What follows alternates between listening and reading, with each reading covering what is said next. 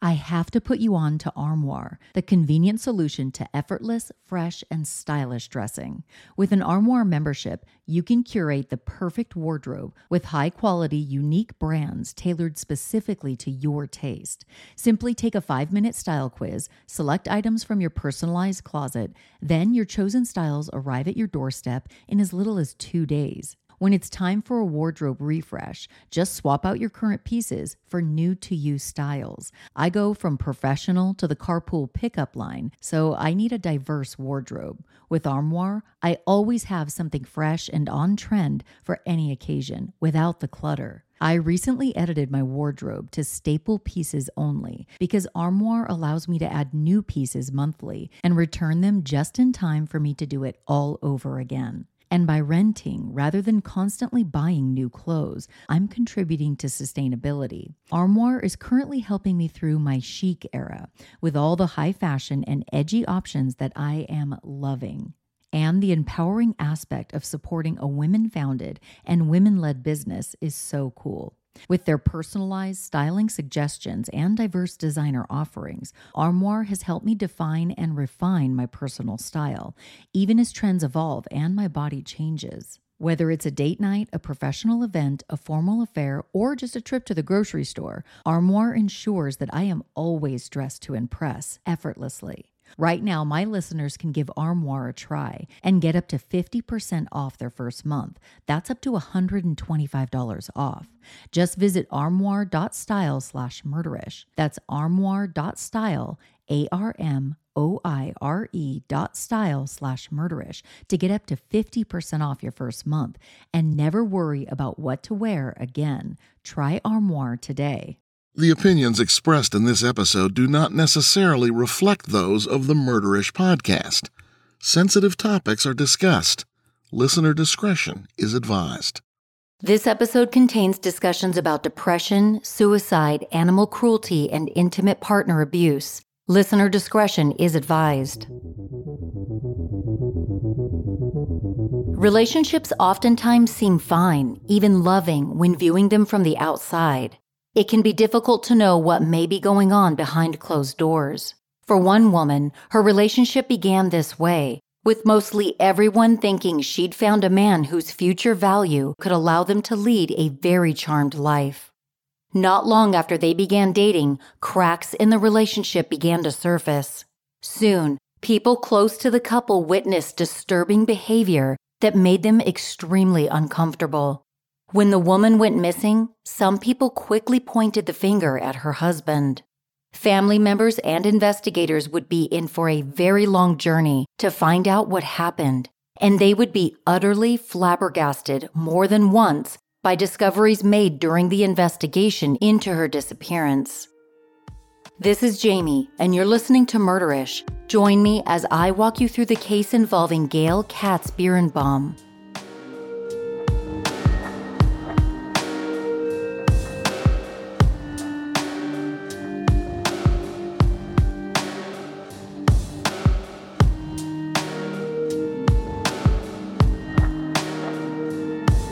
The Upper East Side of Manhattan is a place of whimsy, opulence, and wealth.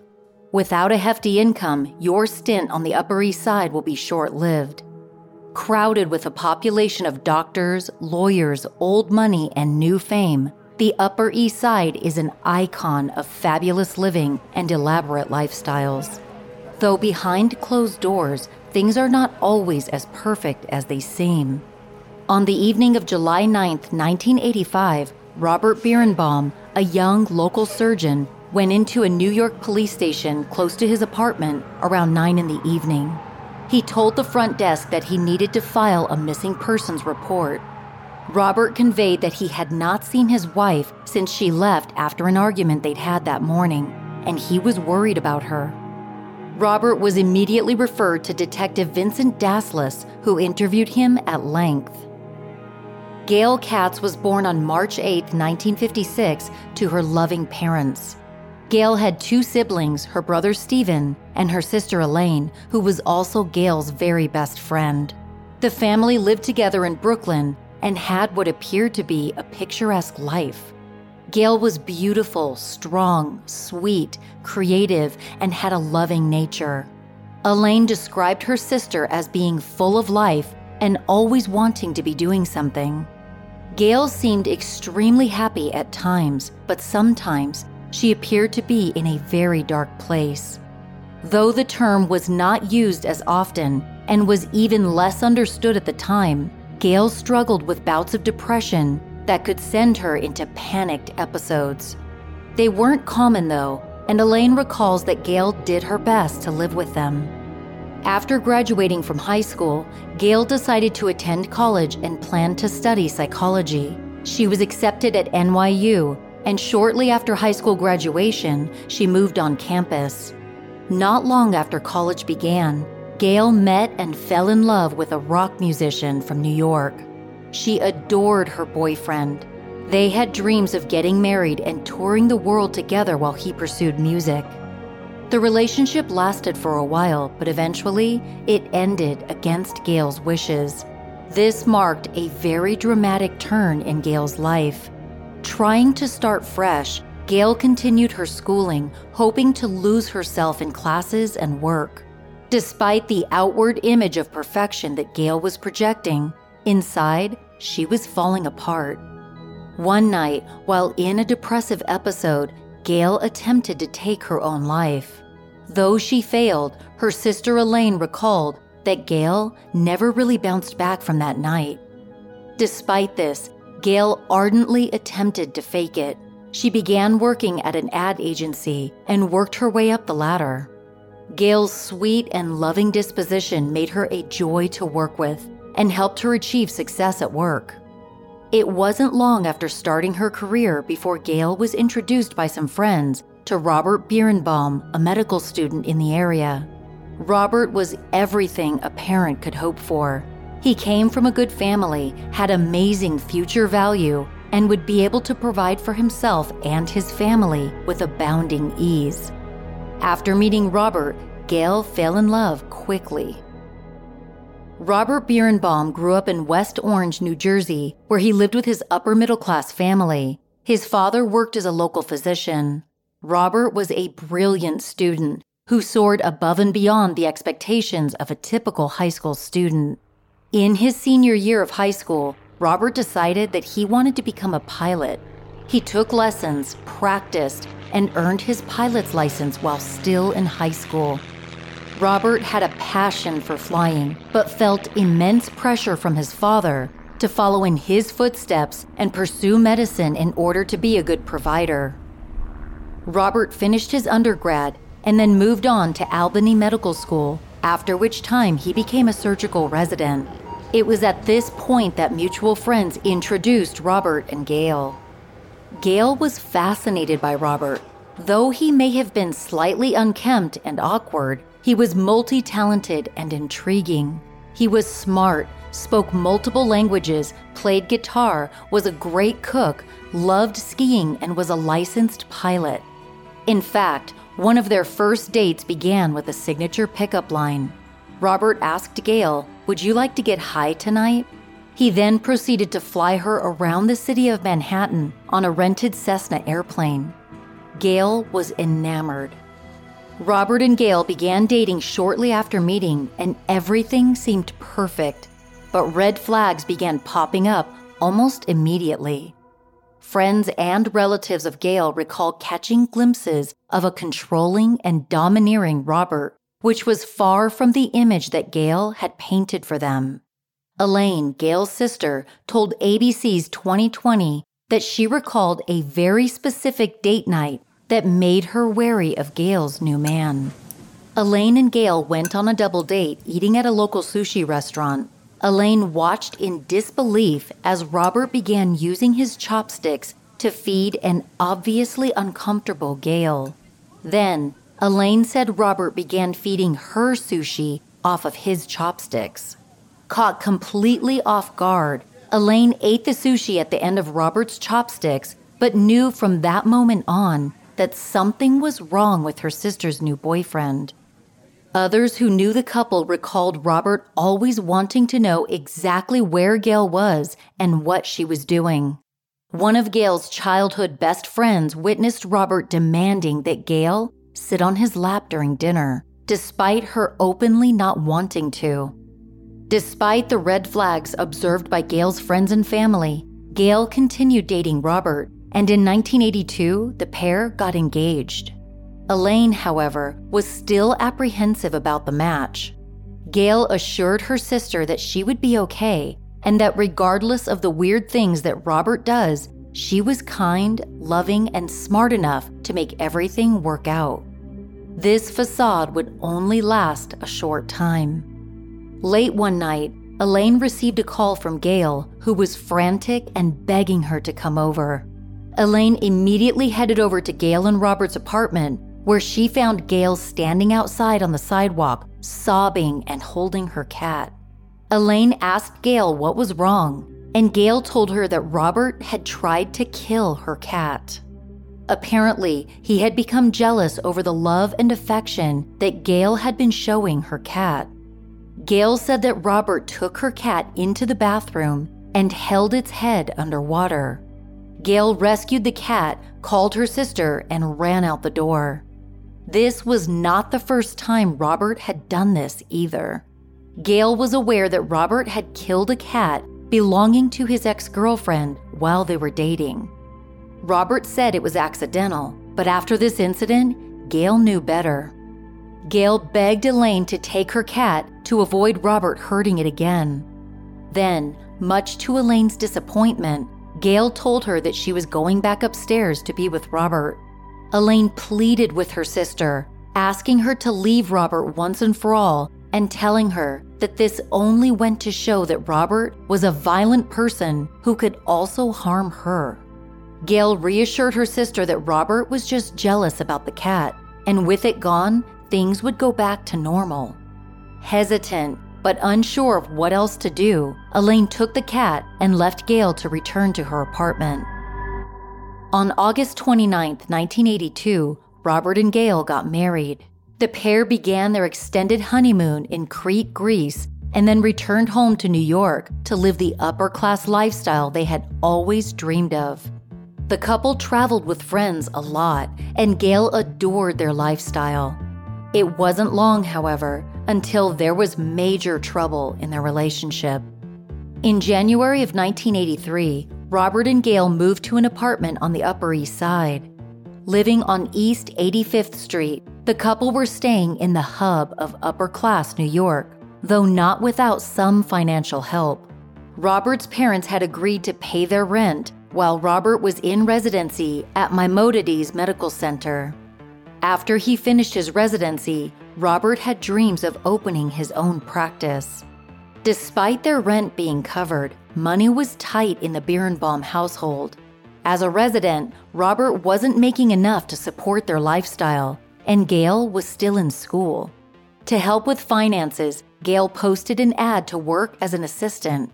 Soon, she found herself working for an Upper East Side woman. After that, she began working for Francesca Beal, a hotshot attorney. Outsiders would easily believe that Gail and Robert had a picture-perfect life, but those close to the couple, both geographically and relationally, knew otherwise. Neighbors of the Bierenbaums recalled that Gail would frequently come over to do schoolwork while her husband was home. One neighbor in particular said that Gail confided in him that she would get really nervous trying to do schoolwork with him at home. She also told him that Robert was becoming verbally abusive and would scream at her endlessly for the slightest trespass. Gail's friends and family were horrified when they began to hear about laws that Robert began to implement for Gail. These laws included how she could dress, how she should speak to him and others, and what she was allowed to do. Elaine Katz recalled from multiple sources the extent of control Robert wanted. One incident in particular perfectly demonstrated this. While Elaine was at her sister's apartment, Gail stood up and walked over to the wall to turn a light switch on.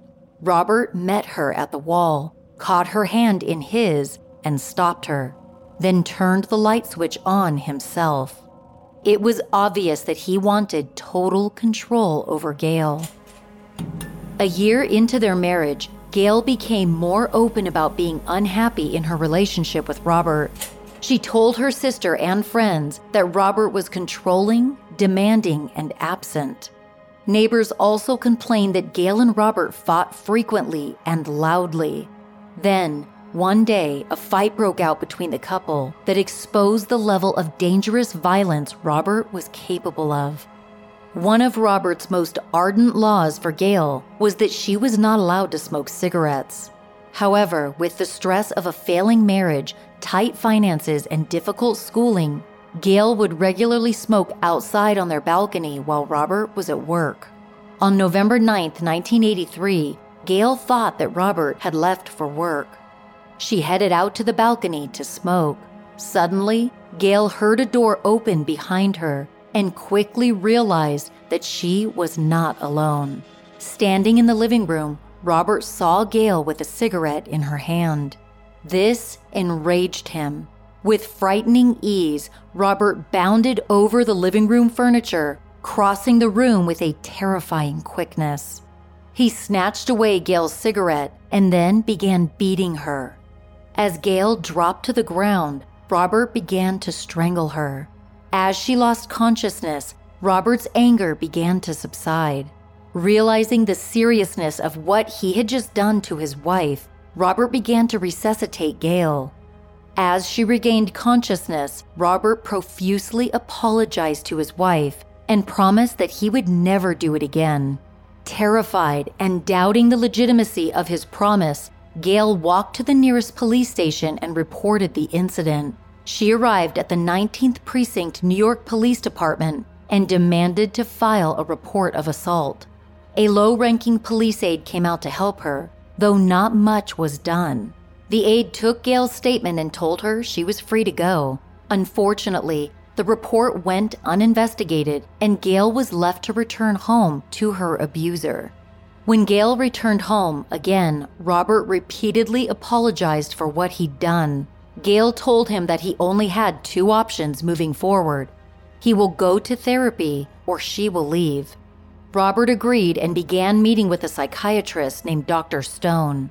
Gail was pleased by Robert's choice to see someone, and things seemed to calm down. Time passed and everything seemed normal on the outside.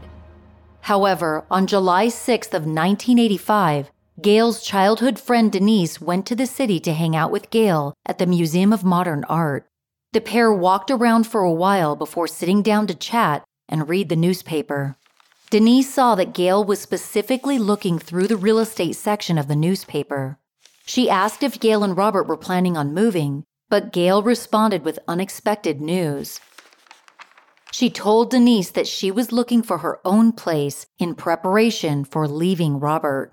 Denise was thrilled at the news. For years, she had been advising Gail to leave her loveless and dangerous marriage, but Gail always insisted that she was fine and that she could keep Robert in line.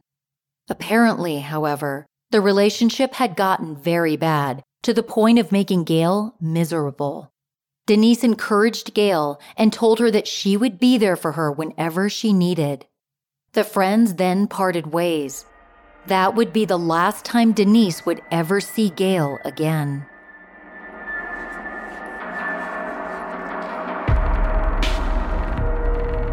I'm wearing Warby Parker eyeglasses as I record this. These are my third pair. Now I have a pair for my nightstand, my car, and my office. I'm a little obsessed. With Warby Parker's free home try-on program, you just take a simple quiz at warbyparker.com, select 5 pairs of glasses, and they'll be shipped to you for free. You can keep them for 5 days while you decide which pair you like best. Ship the sample glasses back using the prepaid shipping label, then go to the website and select the pair of glasses you liked the most. Not long after that, you'll have a brand new pair of Warby Parker glasses. The process to order is so simple, and all 3 pairs of Warby Parker glasses that I own are stylish, well-made, and fit my face perfectly. Warby Parker is committed to providing exceptional vision care online and in stores, offering eyeglasses, sunglasses, eye exams, and contact lenses. Glasses start at $95, including prescription lenses. Try Warby Parker's free home try-on program. Order 5 pairs of glasses to try on at home for free for 5 days. There's no obligation to buy. They ship free and include a prepaid return shipping label. Don't let your FSA or HSA dollars go to waste. Put them to good use on Warby Parker prescription glasses, prescription sunglasses, contact lenses, and eye exams. Try 5 pairs of glasses at home for free at warbyparker.com/murderish. 2 out of 3 Americans live with digestive discomfort. Don't let this be you. With Seed's Daily Synbiotic, you're getting a broad-spectrum 2-in-1 probiotic plus prebiotic with a proprietary formula that goes far beyond benefiting your gut. With Seed, you're getting benefits that include GI function, skin and heart health, gut immune function, and more. It sucks feeling bloated or full for too long. With Seed's Daily Synbiotic, you can ease these symptoms and start feeling like yourself again. The kombucha and kimchi you've been consuming, though nutritious, doesn't even qualify as a probiotic according to science. It's time to start taking a probiotic that many people report improved their digestion within 24 to 48 hours. My husband's been taking Seed's Daily Synbiotic for a few weeks now, and he's noticed feeling less bloated. Start a new healthy habit today. Visit seed.com/murderish and use code murderish to redeem 20% off your first month of Seed's Daily Synbiotic. That's seed.com/murderish and use code murderish. We carry a million thoughts in our minds every day. To-do lists, appointments, projects, you name it. It's easy to lose focus and become overwhelmed. And sometimes you just need a few minutes to clear your head and refocus. I'm partnering with Calm, the #1 mental wellness app, to give you some options that promote well-being. With Calm's guided daily meditations, my husband and I clear our heads and soak in a little me time while we're at it. If you need help falling asleep, Calm has imaginative sleep stories that will have you drifting off into dreamland. My 8-year-old listens to a different story almost every night, and it's been so helpful in getting her to sleep faster. Do what over 100 million people around the world have done, and use Calm to sleep more, stress less, and live better. For listeners of the show, Calm is offering a special limited-time promotion of 40% off a Calm premium subscription at calm.com/murderish. Go to calm.com/murderish for 40% off unlimited access to Calm's entire library. That's calm.com/murderish. The morning of July 7th began like any other day. Gail and Robert talked through their day, which included a birthday party for Robert's nephew. According to neighbors, however, there was an incredibly loud fight that occurred sometime mid-morning. While neighbors had grown accustomed to the constant arguing, this fight was odd. Unlike most of Gail and Robert's arguments, which would escalate and then de-escalate, this fight began loudly and then suddenly it was silent. Later that day, Robert left the apartment in the afternoon for a few hours before returning home. He then left once more to go to his nephew's birthday party. His family noticed that Gail wasn't with him. Robert told them that they had an argument earlier in the day and that Gail had walked out of their apartment in a huff, and he hadn't seen her since. At some point, Robert began calling some of Gail's friends and family members. He called Gail's mom and asked if she was there, but she wasn't. Robert also called Denise, Gail's childhood friend. Denise told ABC's 2020 that Robert called and asked if Gail was at her house or if she had called her that day. Denise told Robert that she hadn't seen or heard from Gail since the previous day when they were at the museum together. As Denise hung up the phone, her heart was in her throat as she thought, "Oh my God, he has killed her." Apparently, Denise was not the first person to think that Robert may have killed Gail.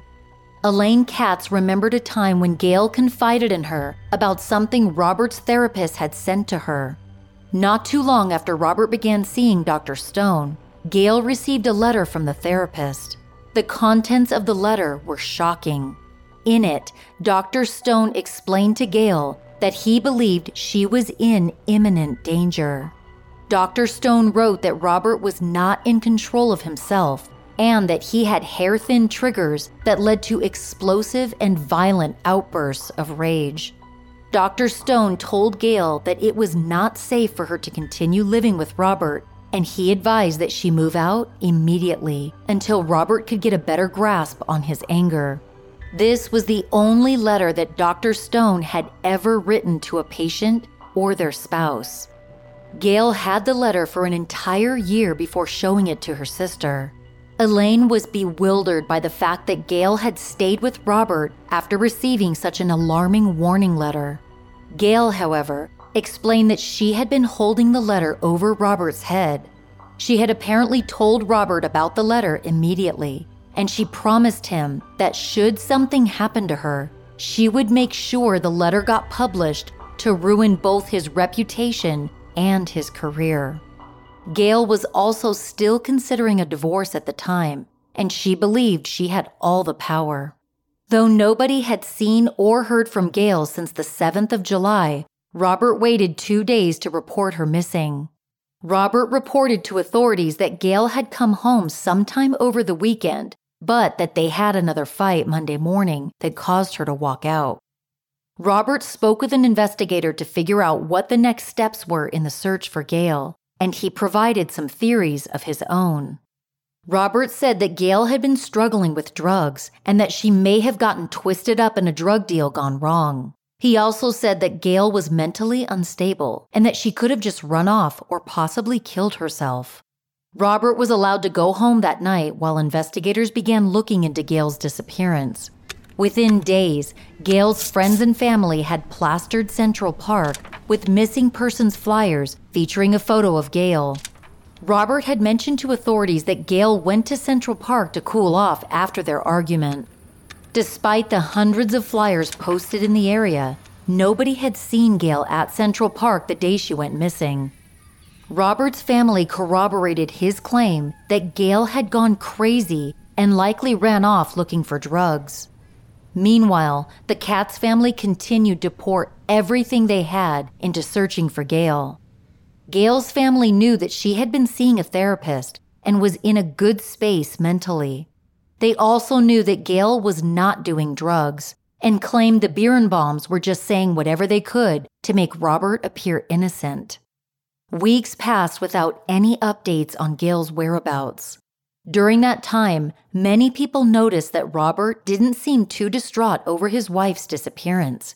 In fact, he was reportedly spotted multiple times in the Hamptons, partying, drinking, dancing, and even dating.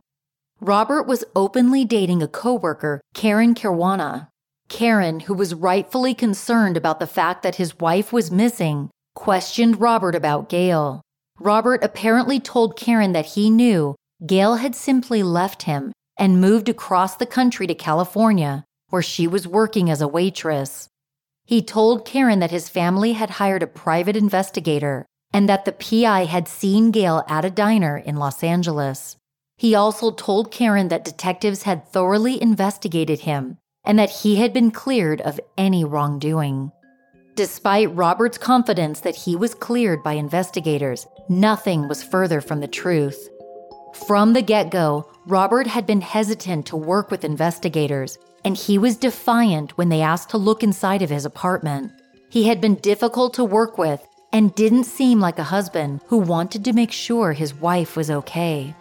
Unfortunately, there wasn't much investigators could do. They didn't have anything solid as a basis for an arrest.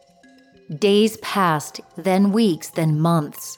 Gail had been missing for a year and investigators were at a standstill. At this point, however, they had not given up hope. Believing the case needed to be reviewed by a fresh set of eyes, the case was given to lead investigator Andy Rosenzweig. Rosenzweig began reviewing Gail's case, and he came up with an idea. There were a few hours which were unaccounted for in Robert's retelling of his day on July 7, 1985.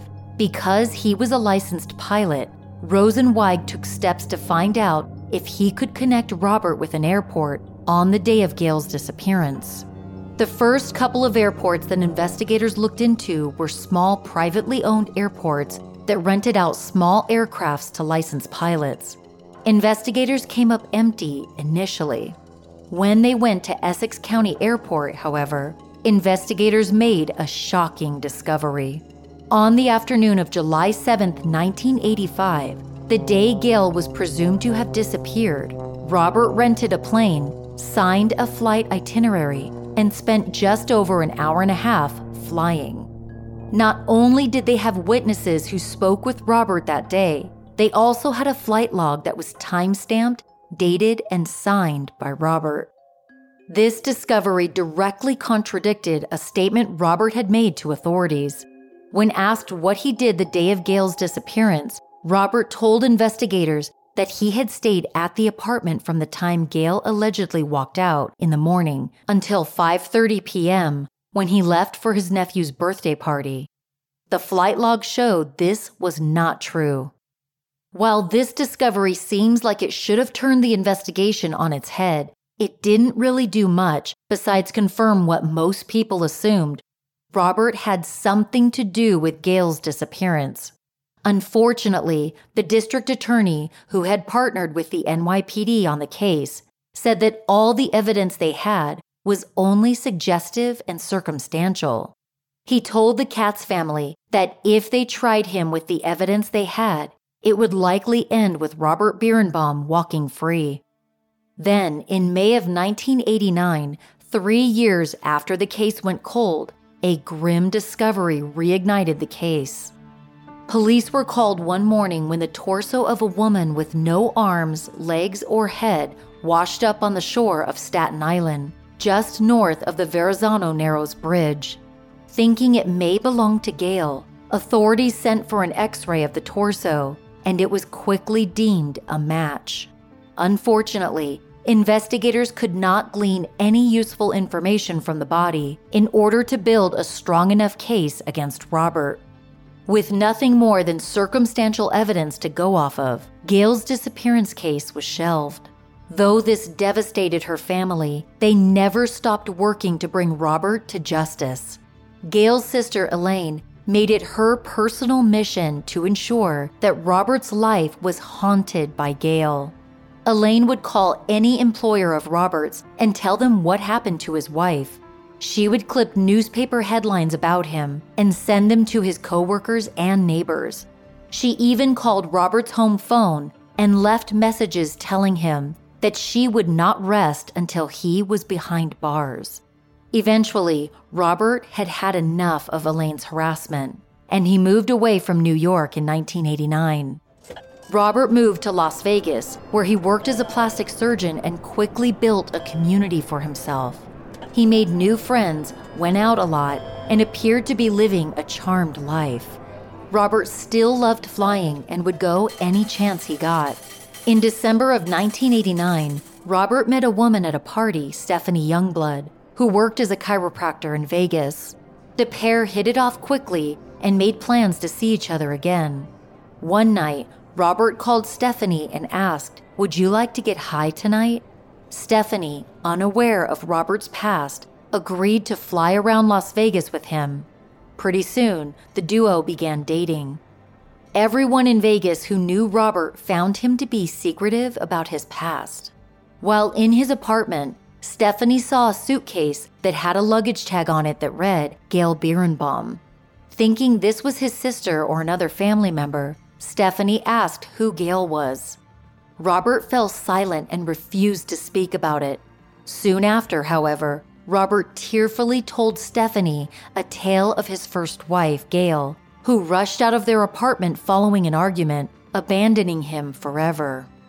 Stephanie believed Robert and avoided the sensitive topic from then on, and they continued dating without much incident.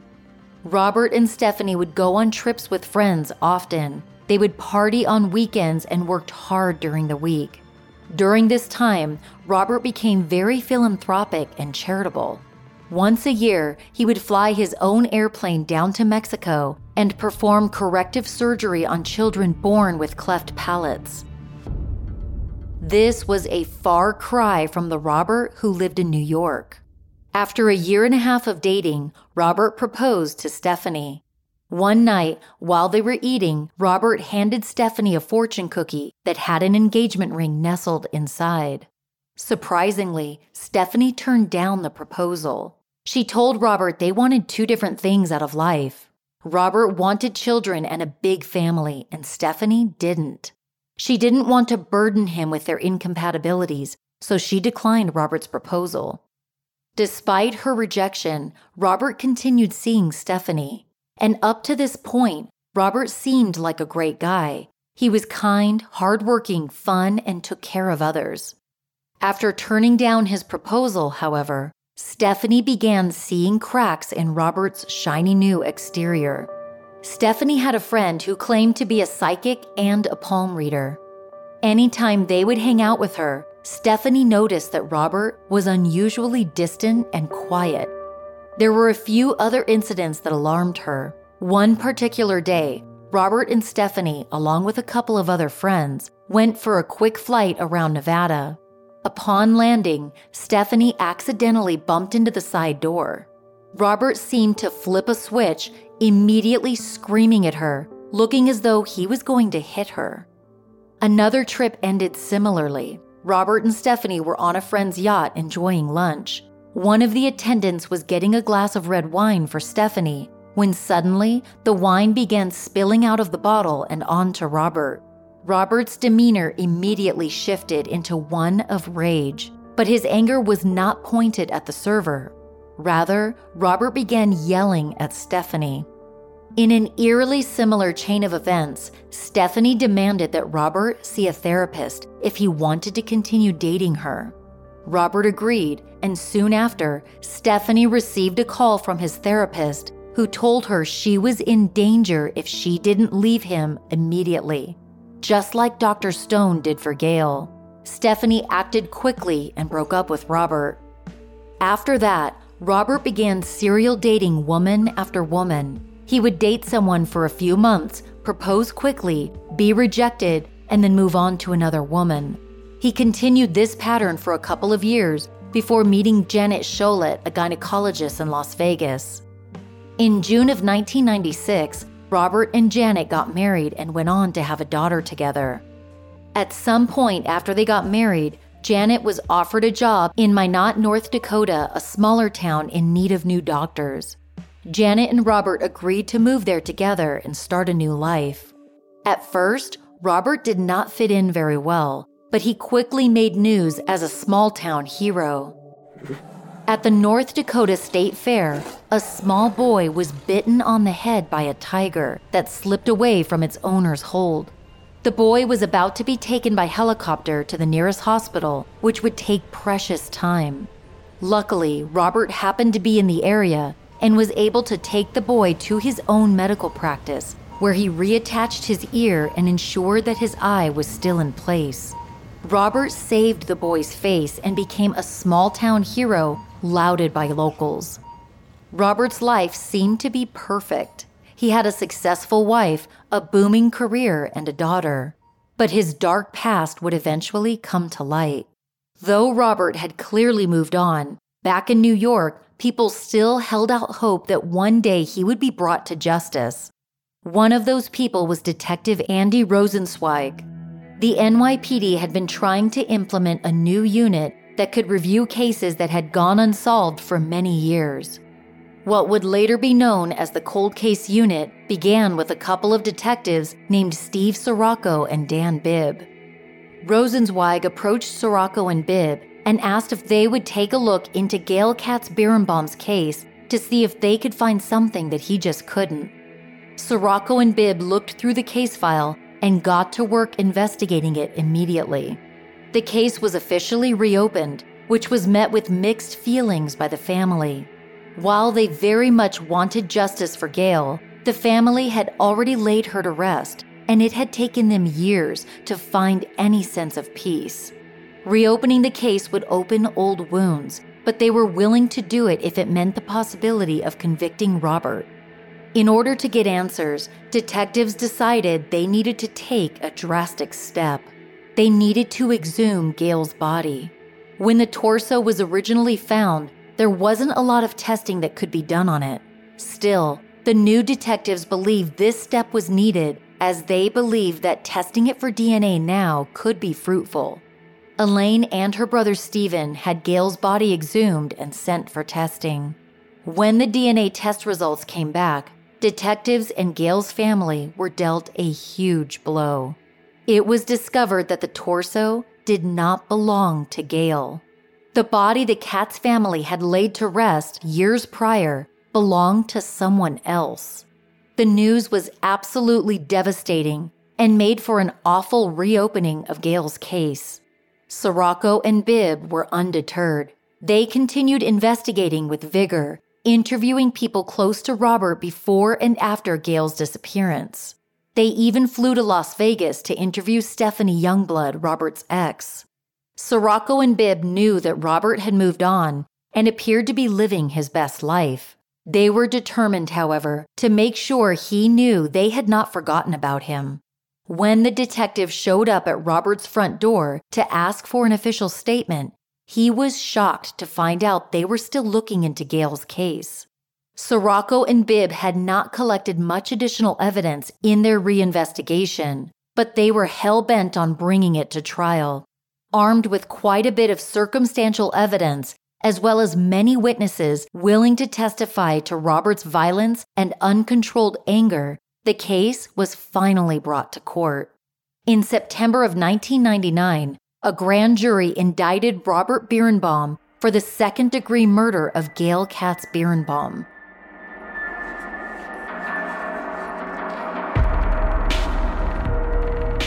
Thrive Cosmetics should be your go-to makeup brand. Not only are their products made with clean, skin-loving ingredients, Thrive's clinically proven formulas will highlight your features in all the right ways and improve your skin over time. You won't find any parabens, sulfates, or phthalates in anything you buy from Thrive. And of course, none of their products are tested on animals. They're 100% vegan and cruelty-free. I've been using Thrive's Brilliant Eye Brightener on the inner corner of my eyes to brighten them and give my eyes a pop. And their Defying Gravity Eye Lifting Cream is my new obsession because it smooths fine lines and reduces signs of aging and stress. With their Bigger Than Beauty mission, Thrive supports nonprofit organizations by donating funds or products. It's a perfect example of how this beauty brand is going beyond skin deep and inspiring people like me to become a regular customer. You're going to love Thrive just as much as I do. Visit thrivecosmetics.com/murderish for 15% off your first order.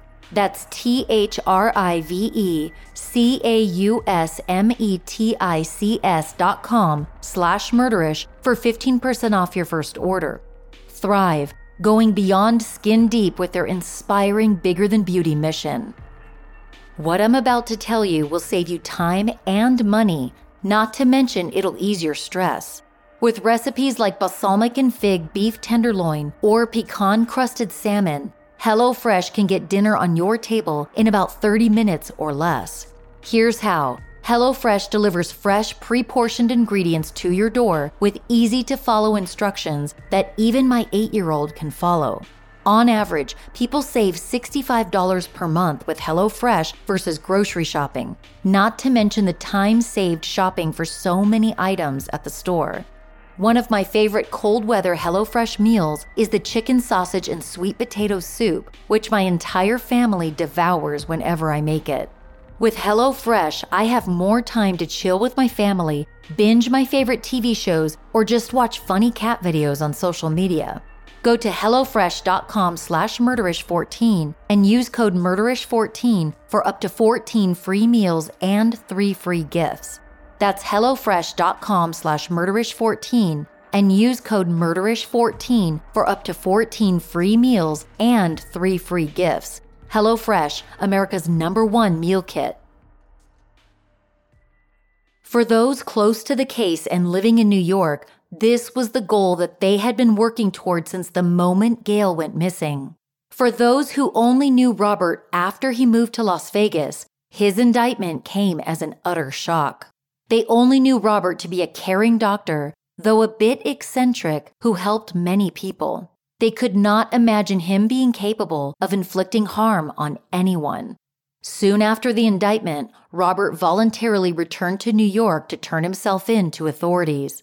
The press surrounded Robert and his attorneys any chance they could, but Robert remained silent and refused to comment when asked if he murdered his wife. Robert's trial began on September 18, 2000, with Judge Leslie Crocker Snyder presiding. Snyder was known for being a no-nonsense judge. The prosecution, led by Daniel Bibb, knew they had a very tough road ahead, given that they were presenting a murder case with no body and only circumstantial evidence. They needed to show the jury that nobody had seen or heard from Gail since the day she disappeared, and that no evidence had come about to show that she may still be alive. After she disappeared, there was no activity on her bank account or credit cards. In order to convince the jury, they also needed to show them that Robert had a propensity for violence. Detective Dave Sirocco was called to the stand. He began by telling the jury the truth. They had no hard evidence. Everything they had was circumstantial, but he assured them that by the time the trial was over, he would show them just how dangerous Robert truly was. The defense, led by David Lewis, told the jury there was no evidence to confirm that Gail Bierenbaum was even dead. They alleged that it was much more likely she had run away after becoming unhappy and mentally unstable. The prosecution was dealt a significant blow when Judge Crocker Snyder ruled that the letter written by Dr. Stone and sent to Gail was not admissible due to patient-client privilege. This was huge, as it was one of the only pieces of physical evidence that could prove Robert had a violent nature. Though the letter itself could not be presented, anyone who had knowledge of the letter could testify to its contents. Luckily, Gail had told a couple of people about the letter before her disappearance. Elaine Katz was one of those people, and the prosecution called her to testify about it and other observations she'd made regarding her sister's relationship with Robert. Elaine, of course, was eager to help the prosecution in any way possible. On the witness stand, Elaine testified to the many odd interactions she had with Robert, the times when Gail called her crying because of his violent actions, and his indifferent behavior in the face of Gail's disappearance. The defense, however, painted Elaine as a scorned sister, a wannabe vigilante who was trying to persecute an innocent man just to make herself feel better. The prosecution then presented the flight log evidence. The Essex County Airport flight log was signed by Robert and dated for the afternoon of Gail's disappearance. By the time Robert's case got to trial, it was obvious that someone had attempted to change the number 7 in the date to a number 8. But the number 7 was clearly evident in the handwriting. The prosecution claimed the signed and dated flight log proved that Robert was flying somewhere over the Atlantic Ocean during the time he claimed to have been home, waiting for Gail to return to their apartment. The prosecution alleged that Robert had taken Gail's dead body on board the plane and threw it out over the Atlantic, never to be seen again. The defense tore this idea apart. They claimed there was no physical way for a man to fly an airplane over the open ocean, then lift a 110-pound body and throw it out of an airplane door while going 100 miles per hour. The prosecution was prepared for the defense to rip their theory to shreds if they couldn't prove it was possible. In anticipation of this, the prosecution performed an experiment to find out if, in the same conditions as Robert experienced, a body could be thrown out of a moving airplane. The experiment was simple. On November 11, 2000, investigators rented a Cessna aircraft, one almost identical to the one Robert would have rented. They filled a duffel bag with bags of sand and rice to mimic the 100 pounds of dead weight. They placed the duffel bag inside the plane and instructed the pilot to fly out over the Atlantic and tried to dump the duffel bag out of the plane. Multiple duffel bags were on board the plane to see if the results could be replicated more than once. The pilot took to the air and began flying over the ocean. 2 helicopters flew behind the aircraft to film the experiment. The results were overwhelming. Not only was the pilot able to maneuver the duffel bag out of the plane, he was able to do it multiple times from a variety of exits, proving that it was in fact possible for Robert to have disposed of Gail's body over the Atlantic while flying his airplane. The results of the experiment were presented to the jury with the promise that if their investigators could do it, Robert could too. In all, the prosecution called over 30 witnesses to testify on their behalf. From friends to family members to neighbors, the prosecution's witnesses painted Robert as a violent, uncontrollable, vicious person who was capable of murder. The defense had a much smaller pool of witnesses, but they saved one key witness for the end, someone who could turn the entire trial on its head. Joel Davis was a retired textile manufacturer. On the afternoon of July 7th, the same time the prosecution alleged that Gail was dead and being flown over the Atlantic, Davis claimed that he was at H&H Bagel Company. While there, Davis swore that he saw Gail Katz Bierenbaum sitting with a friend eating a bagel. If this testimony was found to be true, it would overturn the prosecution's entire case. After the defense called Davis to testify about seeing Gail at the bagel shop, the prosecution knew they had to prove it was not Gail he had seen. On cross-exam, David was asked to describe Gail's appearance, but his description was vague. When pressed for more details, Davis said that she was pretty, young, and well-built. The prosecution picked up on the last detail that Joel had mentioned. Well-built implied a body that was defined and voluptuous. Gail Katz was tiny and thin.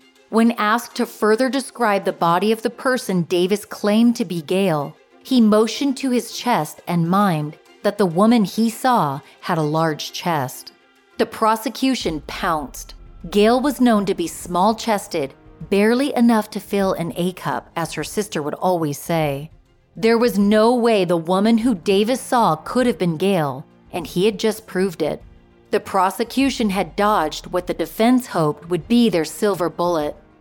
In closing arguments, the prosecution claimed that everything they presented proved that Robert Bierenbaum was a manipulative, abusive husband with a hot temper that often led to violence. The defense claimed that the prosecution's case was all just a theory. Nothing could even come close to being proven. Both sides rested their case and the jury was sent back to deliberate. Just over 5.5 hours later, the jury filed back into the courtroom with a verdict in hand.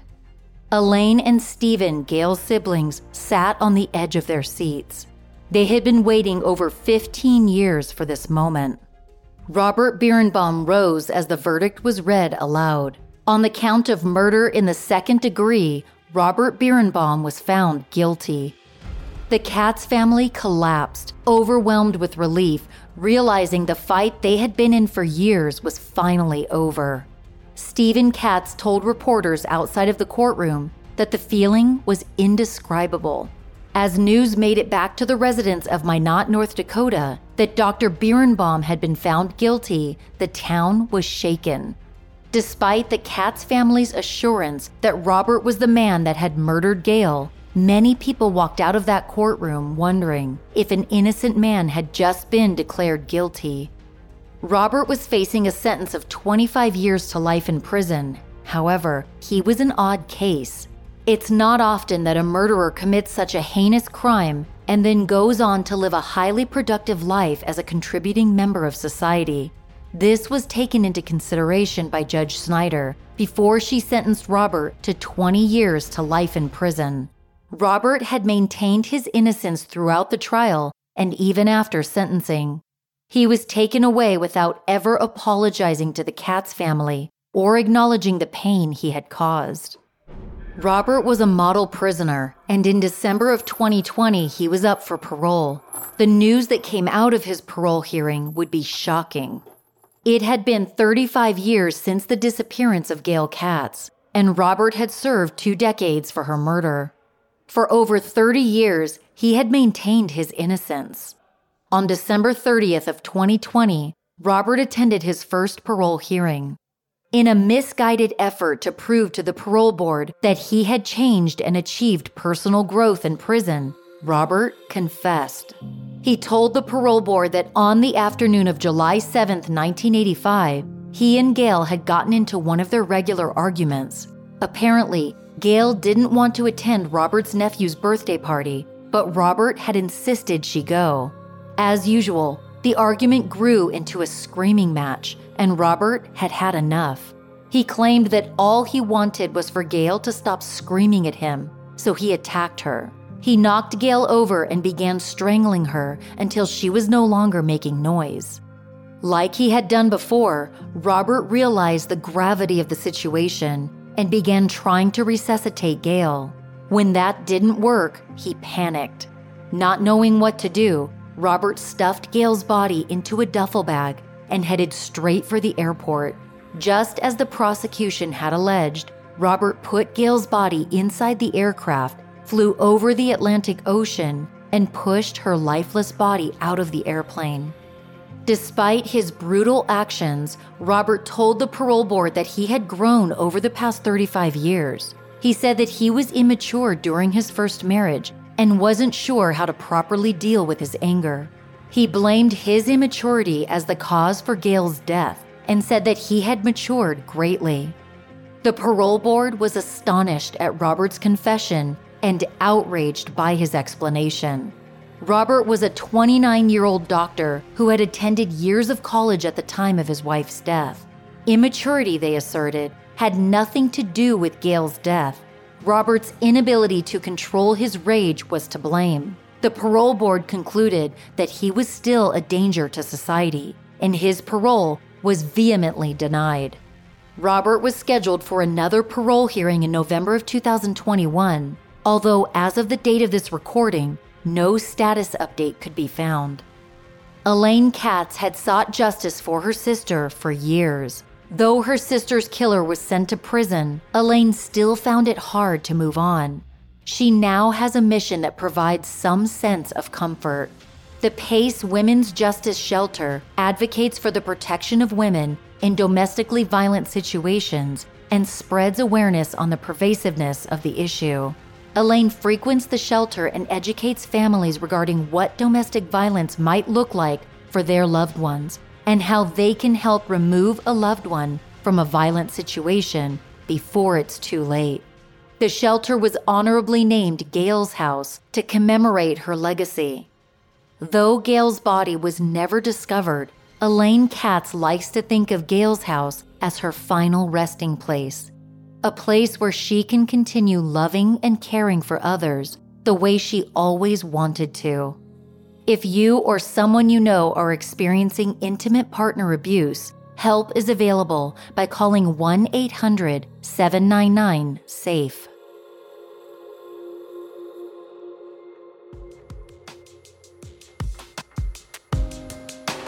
Thanks for joining me on this episode of Murderish. I'll be at CrimeCon in Las Vegas next year. Visit crimecon.com to purchase your badge. Use promo code Murderish for 10% off of a standard badge. I really hope to see you guys there. If you have 60 seconds of free time, do me a big favor and rate and review Murderish in your favorite podcast app. Positive ratings and reviews help new listeners find the show. Also, follow me on Instagram at Murderish Podcast. You can also find me on Twitter and Facebook.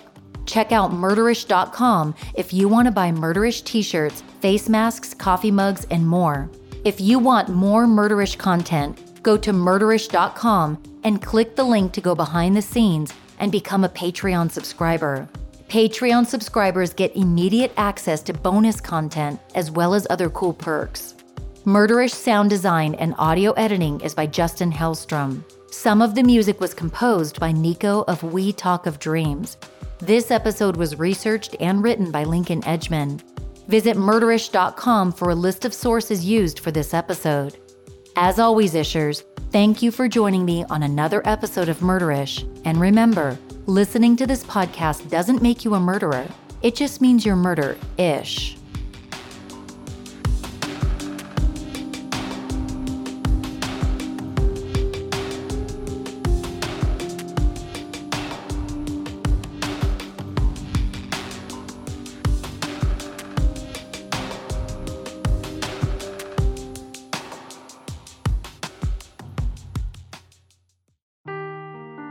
seeking the truth never gets old. Introducing June's Journey, the free-to-play mobile game that will immerse you in a thrilling murder mystery.